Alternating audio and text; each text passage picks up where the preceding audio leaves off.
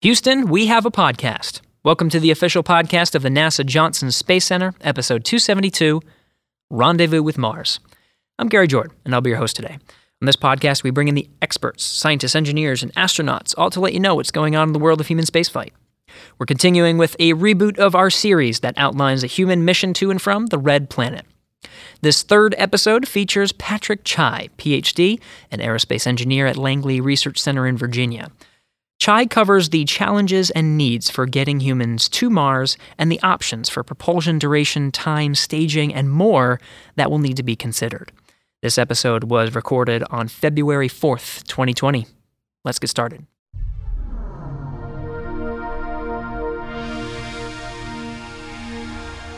Patrick hones in on the challenges and needs for getting to Mars. The journey from Earth to Mars will be long, somewhere on the order of 9 months. And with that comes a series of challenges, some complicated orbital mechanics, and a whole range of options that consider things like propulsion, duration, timing, staging, and more.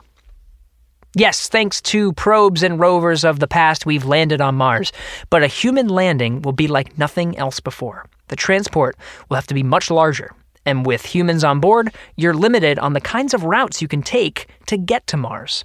Sounds like a simple consideration. Yes, of course there will be humans, but it makes things a lot harder. Buckle up, everybody, and all aboard to the Red Planet. Here we go, the challenges and range of options on how to rendezvous with Mars with Patrick Chai. Enjoy.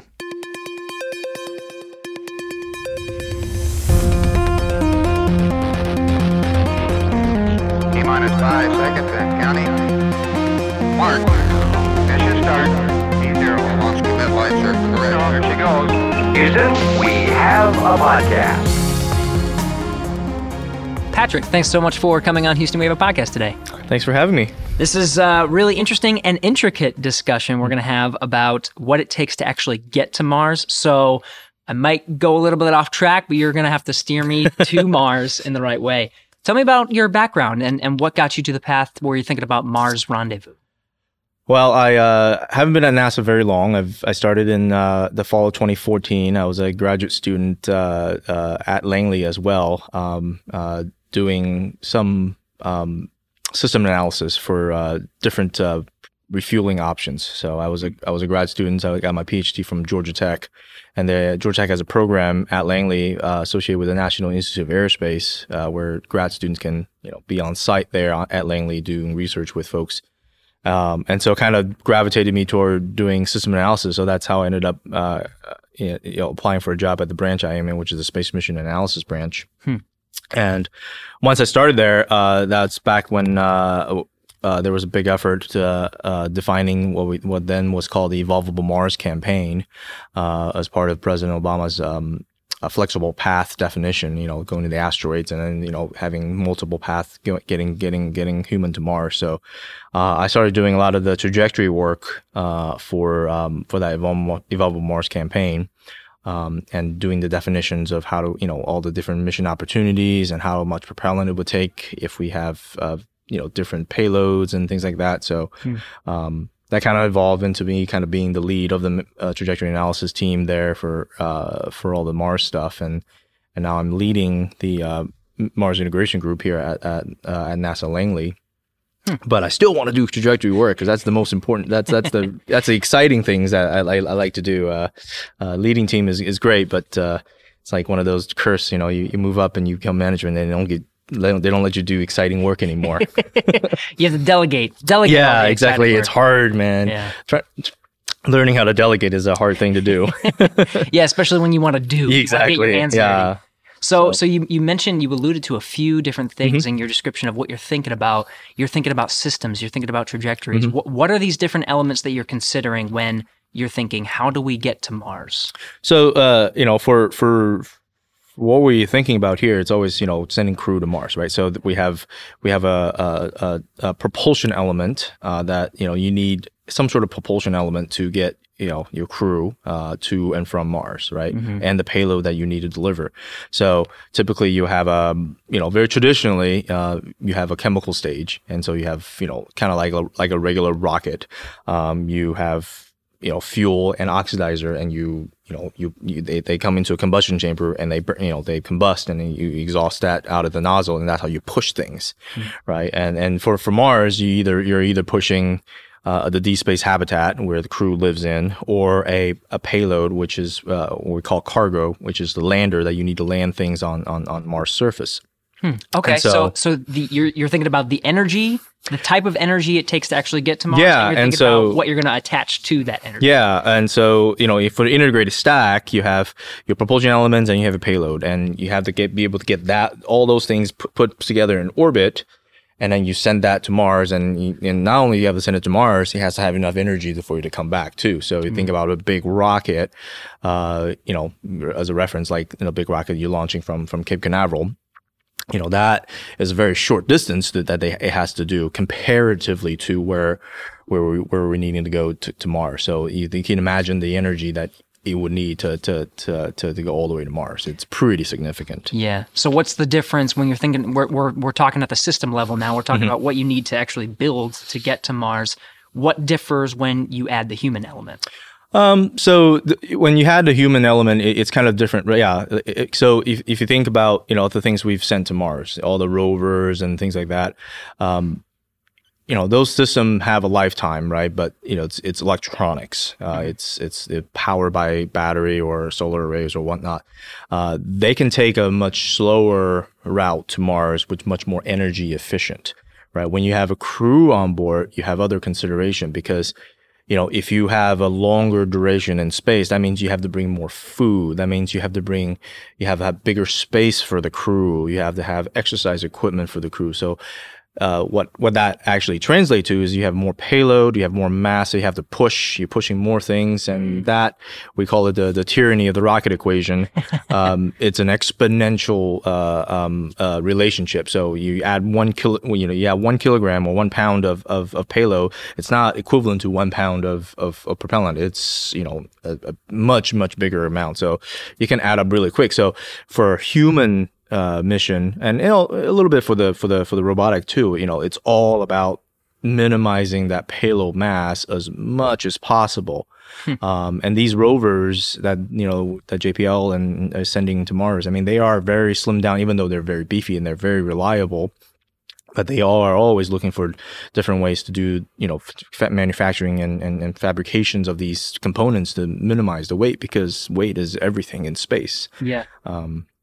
Yeah, so I guess maybe this might be a ridiculous question, but does thinking about having larger systems to get to Mars change your trajectory or your possibilities of how to get there?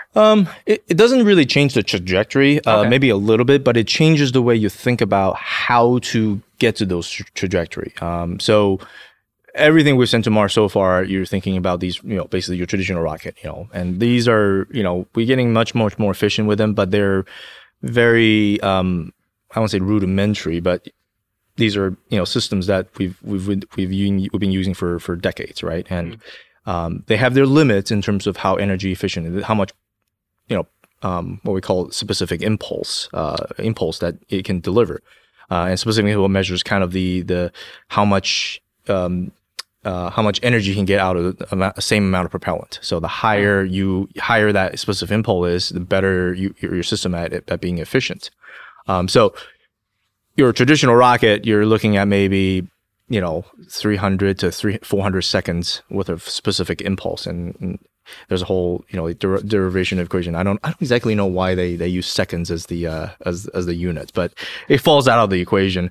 But for a traditional chemical, you're looking at 300 to 400 seconds of specific impulse, and with starting to think about some of these other kind of lower thrust and higher energy propulsion systems, like the solar electric propulsion or a nuclear electric propulsion systems that can get you up to 3,000 to 4,000 seconds worth of specific impulse, so an increase of tenfold. The drawback of that is you ended up having to stretch your in space duration longer, because it naturally is a lower thrust propulsion system. So that's always the battle. You have a low thrust and a high thrust system. A high thrust system kind of is really big kick to get you out, and you do another kick to kind of slow you down at Mars, and that's relatively fast. Low thrust, you kind of just like putzing along, for a much longer duration, but ultimately it saves you a lot of propellant, and it's much more robust to, if you increase your payload mass by a significant amount, it's much more robust to be able to absorb some of that growth. So. Oh, okay. So there's a lot of different factors you're considering. Yeah, and what actually we have been working in the last 3 or 4 years is actually kind of marrying the two. And we've been working on what we call a hybrid propulsion system, and it has both components. It has a high thrust and a low thrust system. So you use the high thrust when you're near planets where they are actually most effective, and because you have to, no matter what, you have a long duration transit out to Mars and back anyway. So you might as well use some of that time to do some thrusting and do some maneuvering.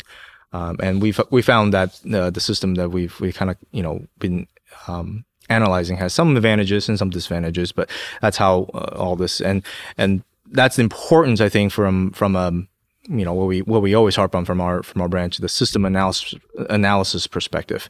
We have to be able to understand the behavior of the system,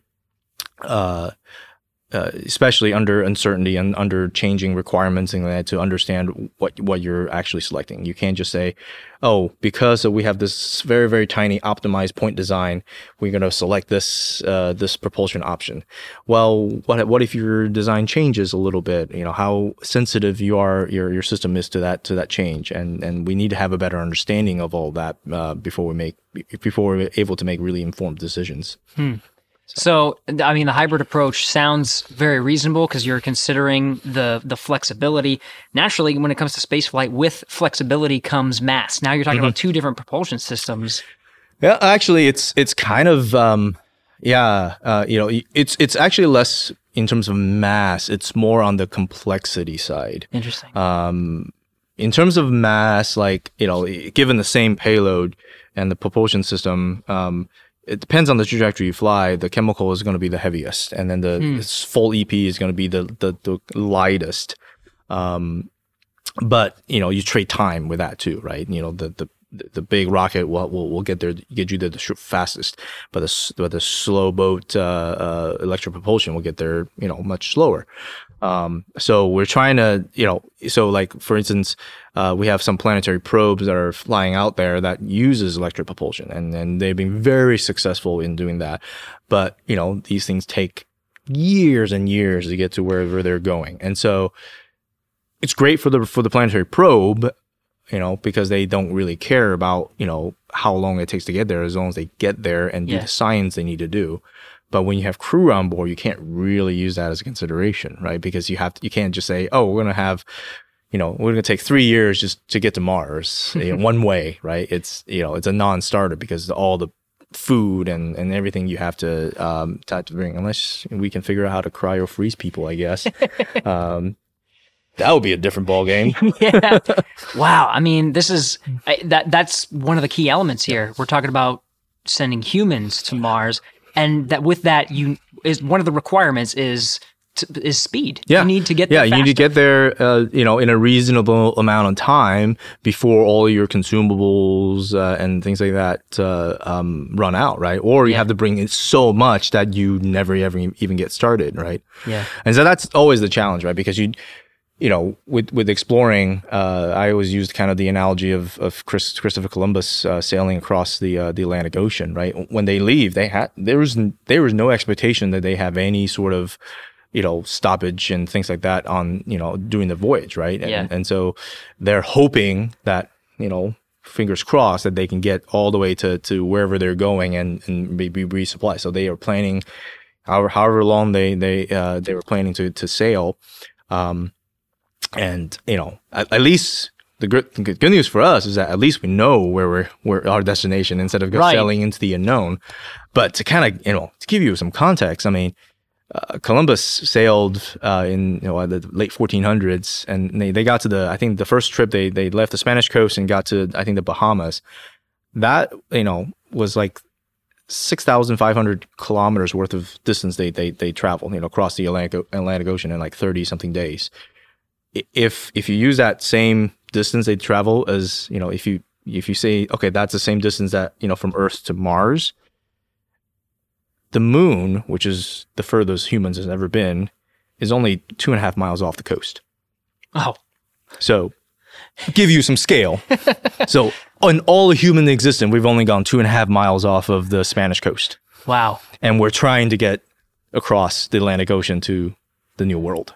Yeah. And trying to plan for that. And so that's kind of gives you that scale. And I think people, think, oh yeah, because we send probes, and things like that, it should be easy, but it's not at all, because it's one of the most, I think, fundamentally the most challenging thing. That's why we've been looking at it since the Apollo time, right? Because it is that challenging.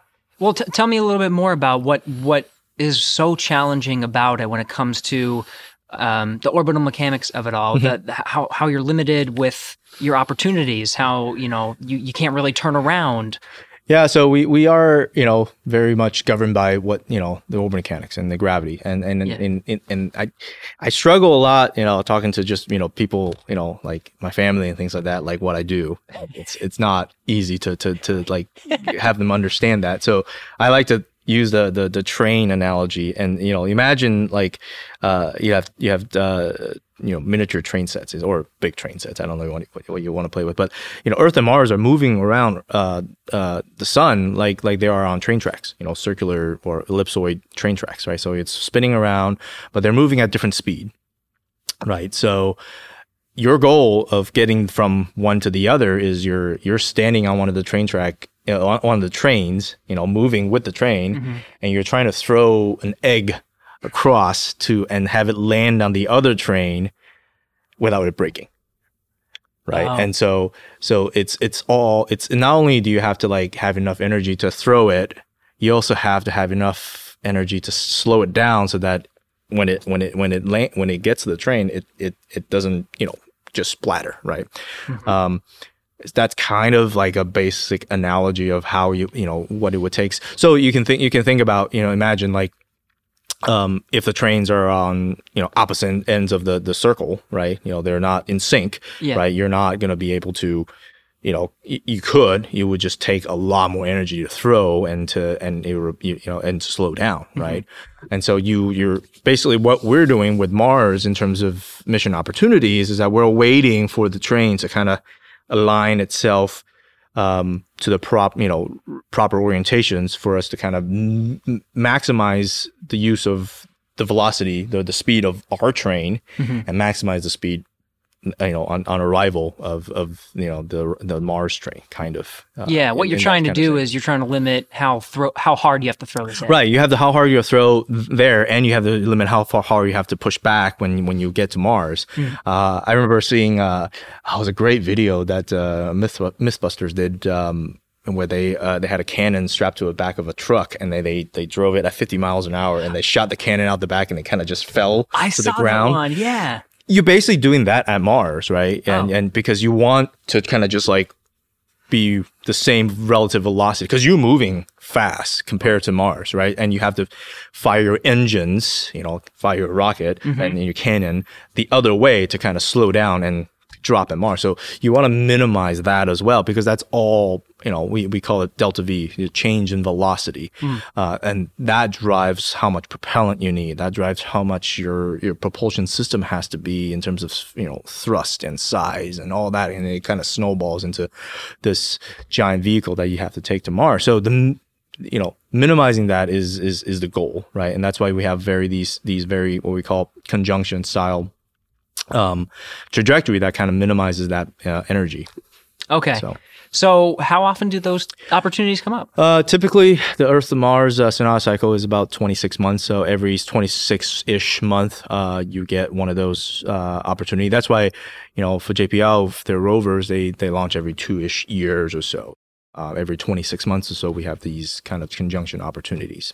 Now, is there a factor you have to add into this whenever you're looking at these opportunities for the fact that humans are going to be on this vehicle and that you're going to have to return at some point? Well, yeah, that's always the trick, right? People always think, one way, right? No, we have to it's a round trip. So back to the train analogy, once you get to Mars, in order to minimize the energy coming home, you have to kind of, again, wait for the train to kind of get back into the proper alignment for you to come home. So typically a conjunction style full round trip mission, you're on average about 180 to 260 days, maybe up to 300 days, out to Mars transit time, and you stay on the surface or stay at Mars for 300 to 500 days, waiting for the planet to realign, and then you come home on the same low minimum energy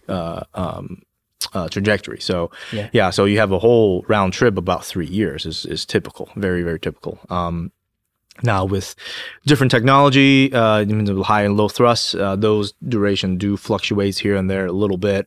But typically you're looking at 900 to, 1100 days of total, what we call time away from Earth, because that's, the days start counting when you push the button to leave Earth. Yeah. Right? There might be more time the crew has to spend near Earth to, they have to launch, they have to get into the spacecraft and get everything checked out before they can even do that. So you have to kind of back that out even further, to get all, the total crew time in space, which may be a little more, maybe 100 days more than when the total Mars mission. Some opportunities, mission opportunities are a little shorter, some are longer because the Earth and Mars orbit are not perfectly circular around the sun, so they do have variations in the distance. So some take a little longer, some's a little faster. So. Yeah, a lot to kind of. There's just a lot of variability, and we do have to take that into consideration, because we've gone into some bad rabbit holes, and this mission opportunity is really, really easy. Let's design to that. Well, if you do that, then if you miss it, you can't go ever again, or you can't go for 20 years. You have to have some flexibility in the design of your systems to meet these different... And there's one of the things that we harp is we need to be robust with our design, because we understand that whatever we plan, there's always a risk of slippage, like schedule slippage. Yeah.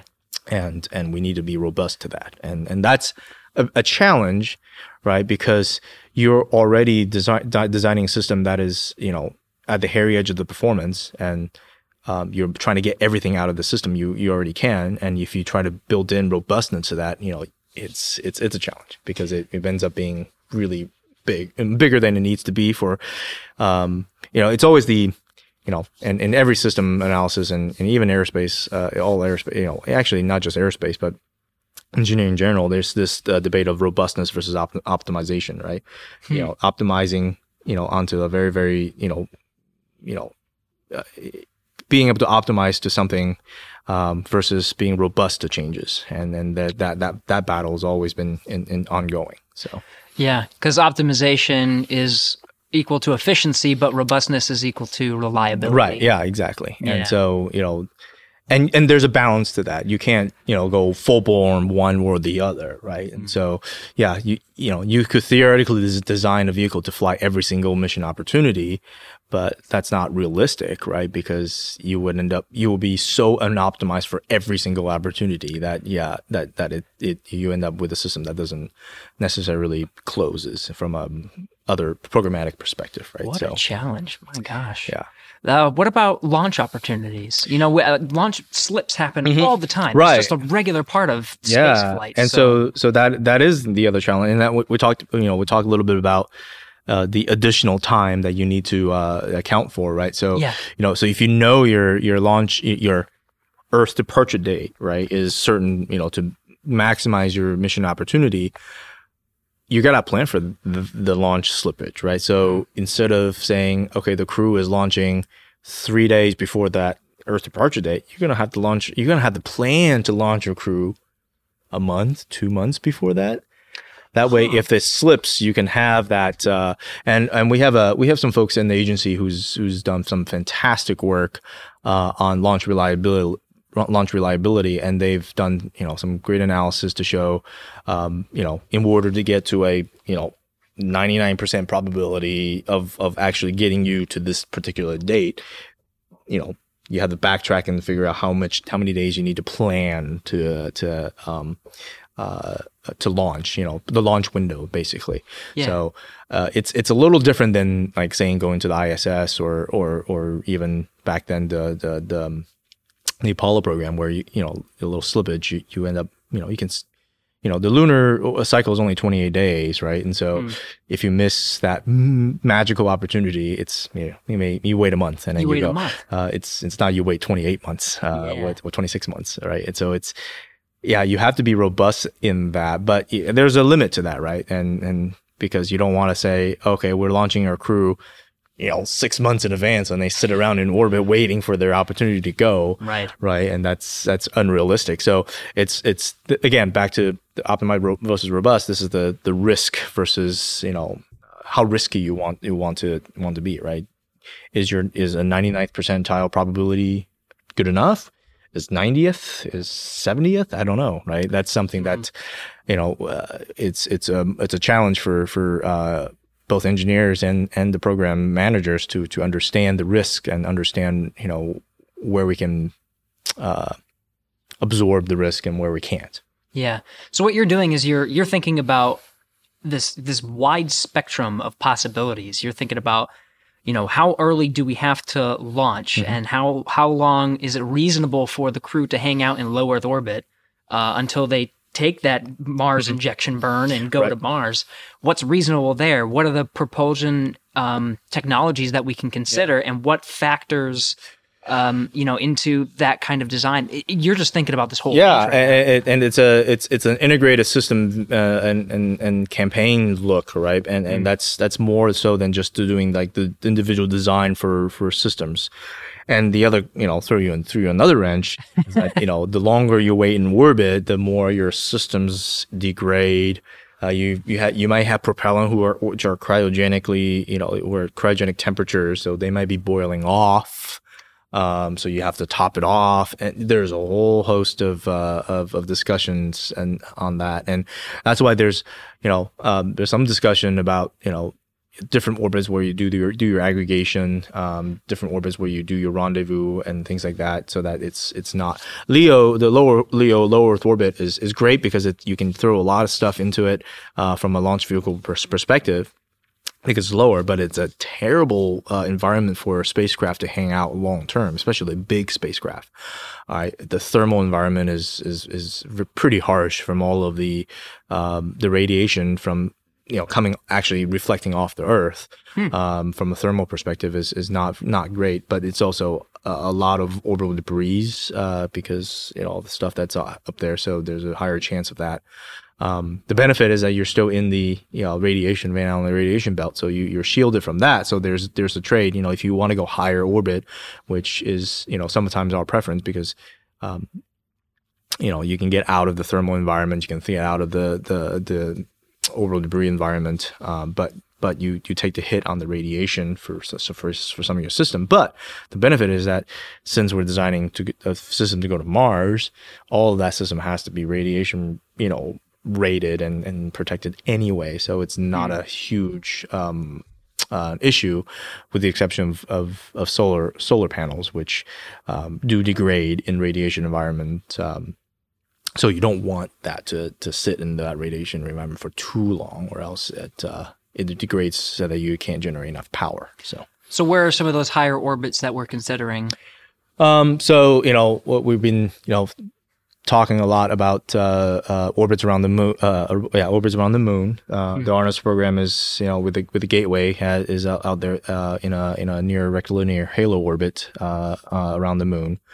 We have these Lagrangian points that a lot of folks are very interested in understanding, and what those points really are is if you think about from gravity, pulling each other. The Earth and the Moon are in a gravitational pull system. So the Lagrangian points are just points in the Earth-Moon system that the gravity between the Earth and the Moon is relatively equal. So you're not really being pulled by the Earth. You're being pulled by Earth and the Moon roughly equally. And so those are points that are of interest because it's once you get into those points, it's easy to kind of get out of them. And so if you have a bunch of stuff stacked there, it doesn't cost a lot of energy for it to go out, leave that orbit again to go somewhere else. And so it's great for aggregating a lot of things. And so for what we've been looking at the last couple of years, with the assumption is always that we would launch all of our elements and components into that, kind of like we just call it cislunar orbit, a lunar orbit, just to be generic, because we haven't really picked a particular orbit that we want to be in. It could be the same one that the Gateway is at. That way we can have some synergy with that program. Right. But we aggregate all that stuff there. But for Earth departure, you don't really want to depart from that particular orbit, because you do rectilinear halo orbit. Okay. Yeah, you don't want to. You could depart from those those Lagrangian orbit, but you get a much more benefit from the Earth gravity if you're leaving from a Earth orbiting gravity or Earth orbiting orbit. So basically, what you want to do is you want to come back and kind of swing by the Earth on your way out. That would be much more efficient to be able to do that. So the assumption is always we come back to a high Earth orbit, or we call lunar distance high Earth orbit. So it's a big orbit that comes by the Earth, and it comes when it goes out on so the orbits are always defined by a perigee and apogee. A perigee is the closest to the main body, and apogee is the distance to the furthest away. So your perigee is close to the Earth, but your apogee is actually at lunar distance. So a lot of our trajectory, we actually been doing a lot of analysis and building a lot of these very intricate trajectory for how we do Earth departure to try to minimize the energy we need. Right? Typically, when you do what we call the trans-Mars injection burn, so burning for Mars, you come by Earth and you fire on your rocket engine and you burn really hard and you kick out there. Which is great and it's fast, but it takes a lot of energy, it takes a lot of propellant. So we were, when designing our hybrid low and high thrust combination type of propulsion system, we're trying to minimize how much of that chemical burn that we have to do. So we designed up these pretty intricate trajectories in which we come back into this high Earth orbit where the apogee is at lunar distance, and we phase it so that after the crew gets on board the spacecraft, we target the moon, we do a lunar flyby, and that kicks us out to heliocentric space. And then that gives us enough energy to come out. And this only really works for the hybrid, because technically once you get flung out by the moon, you don't have enough energy to get to Mars yet. But with the low thrust, you can then use the time you have in space to thrust and to kind of keep pushing and pushing harder and harder for you to catch up to Mars. Okay, so this moon slingshot thing works only if you have the solar electric propulsion. Electric propulsion give system. You the extra boost. So and because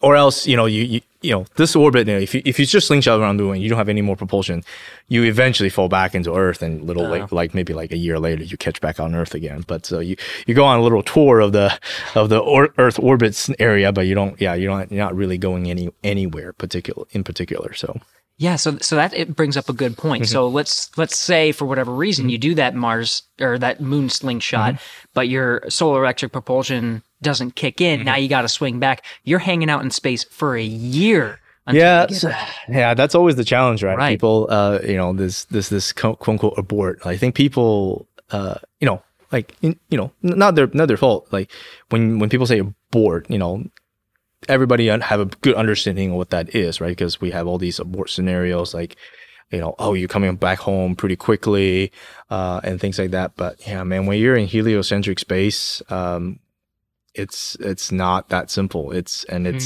takes a lot of energy to come to quote unquote turn around and burn home. For your kind of like a low thrust, if you just do a lunar gravity assist, let's say in your scenario your electric propulsion system just craps out and doesn't do anything. The benefit is that you still have your chemical propulsion system, so you could theoretically, and you're in terms of your orbital energy, you're not that far from Earth. So we haven't really done the analysis to understand how quickly you can get back. That's really, really dependent on the orbit, the particular date you're looking at, and things like that. But we do have some analysis done on the high thrust side of things. After you do your big burn, can you, I guess in those scenarios, it's like, oh, if a crew has some issues, they need to come home. What are the options, right? And honestly, it's pretty limited. Even with like, this is one of the benefits of people have touted for the nuclear thermal propulsion system, which is kind of like it's kind of like the chemical, but instead of combustion in the using the propellant, you're using a nuclear reactor to heat up the fuel and expend it out. So it has a higher specific impulse, but you have to carry a nuclear reactor around, which has its own challenges. Yeah. But they talk about these abort scenarios because it has the efficiency that the chemical system doesn't have, but that's still, once you kick out, and especially those high thrust trajectory, you're on much, much higher energy. So in order for you to turn around and burn back towards Earth, it's not a straight shot. It's not like, me, doing a U-turn and coming home. There's no U-turn really to be done. You almost have to burn enough so that you fly by, you do a really close swing by of the sun and come back and catch back up on Earth with Earth again, and that could take a year or so, or 6 months, depending on when that burn happens. So the challenge we've always had when these type of questions come up is, in what scenario do you have a crew crew health situation where the full Mars mission 3 years round trip is not acceptable, but a 6 month, 1 year return is acceptable, right? What scenario you're thinking about? Because, I don't know what the scenario is, right? Yeah. And so that's I think that it's important to have that discussion, because we need to understand where these questions are coming from, and the people's concerns about all this, and understanding like the scenarios in which they want to protect for. And this is again back to the risk thing, right? If we want to protect for certain scenarios, we can run the analysis to show what it would cost, right? And then it's up to the decision maker to weigh the cost benefit analysis. Say, do we want to protect for this or not? What are the probability of this actually happening? Mm-hmm. And we, from a system analysis perspective, need to show, okay, if you want to protect for this risk, here are the implication, and how that system change impacts the rest of the other systems that are related, right? Yeah. So, this goes back to what you're thinking about, which is this wide range of possibilities when you're thinking about propulsion technology, when you're thinking about possible trajectories and the orbital mechanics of it all, how to design a mission profile, however long it may be. That's, they're all worthy discussions to have, but I think really what it comes down to is a mission to Mars is a risk, like you can't make it risk-free. That's just absolutely. That would be amazing, but it's just not the way it is. Yeah.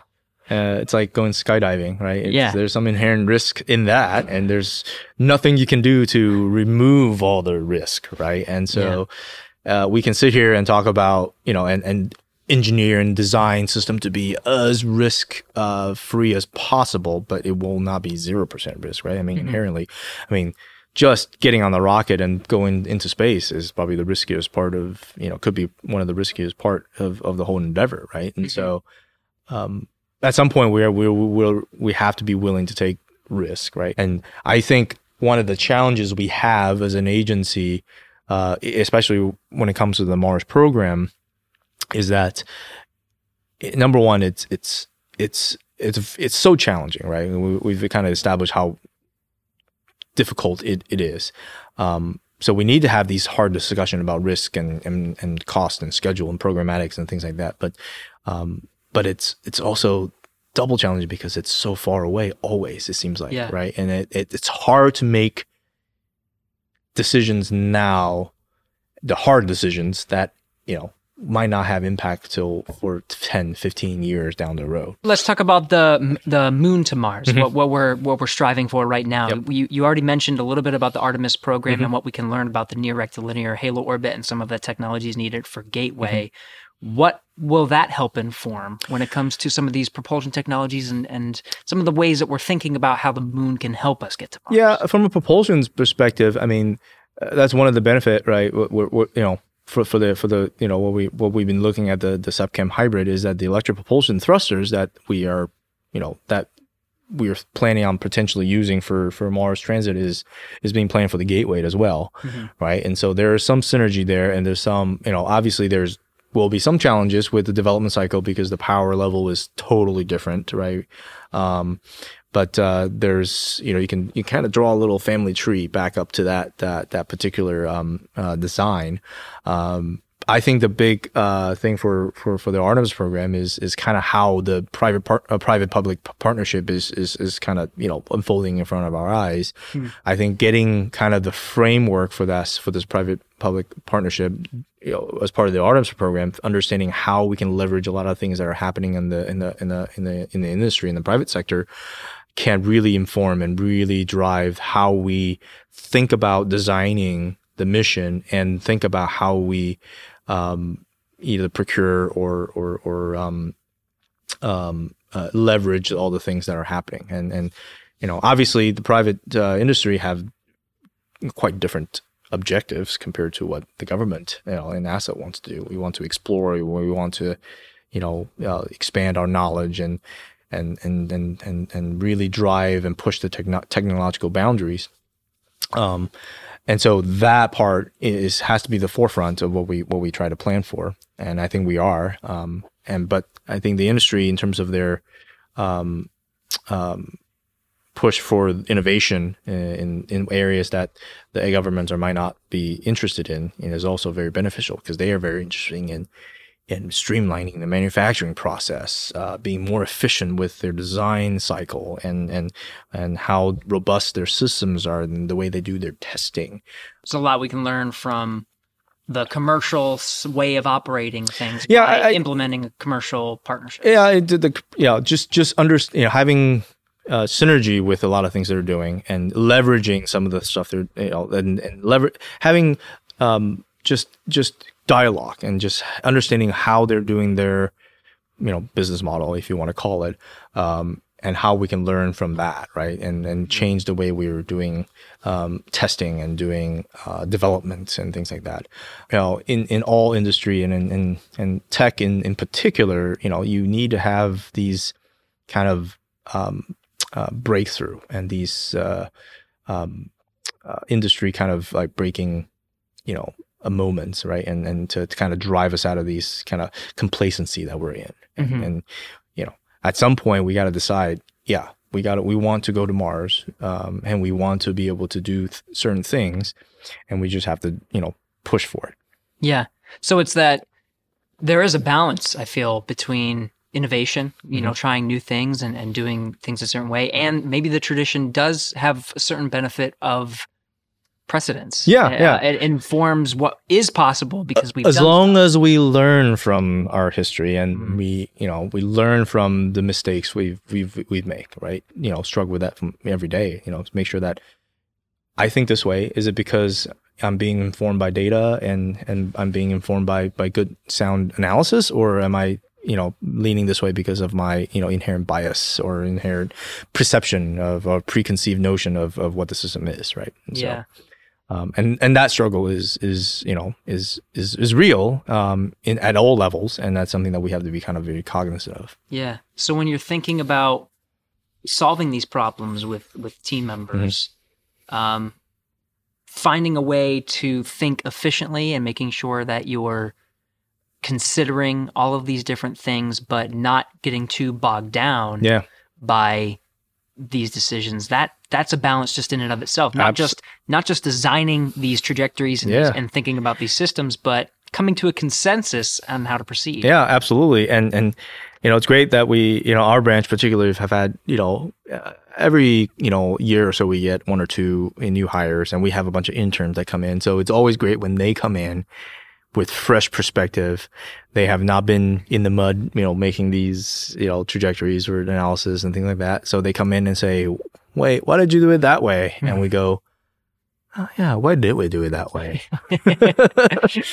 And we need that, right? Because, you don't want to end up in a kind of a environment in which new people coming in are conforming, they're expected to conform to whatever standard you have. You want them to come in with a fresh mind, with critical view, and to provide us with a different perspective. And that's, I think, the most invaluable thing we have, especially here in NASA, because of our notoriety, and people want to come to work at NASA, and it's a great thing. And we need to keep hiring. We need to keep these people coming in, and young minds, and really get them engaged, not just in school, but before. And so I think a lot of the public outreach things that we do is extremely important. I think NASA is still one of the most sought after thing. People say, "Oh, you work at NASA? That's amazing." And it is. I'm thrilled to go to work every day. And we need that kind of enthusiasm, to continue and the people coming in are, they're brilliant. And we need to make sure that we are doing the right thing, and doing things that, to make them feel like they're empowered to change the status quo. Yeah. So thinking about what we've discussed today, thinking about the difficulties of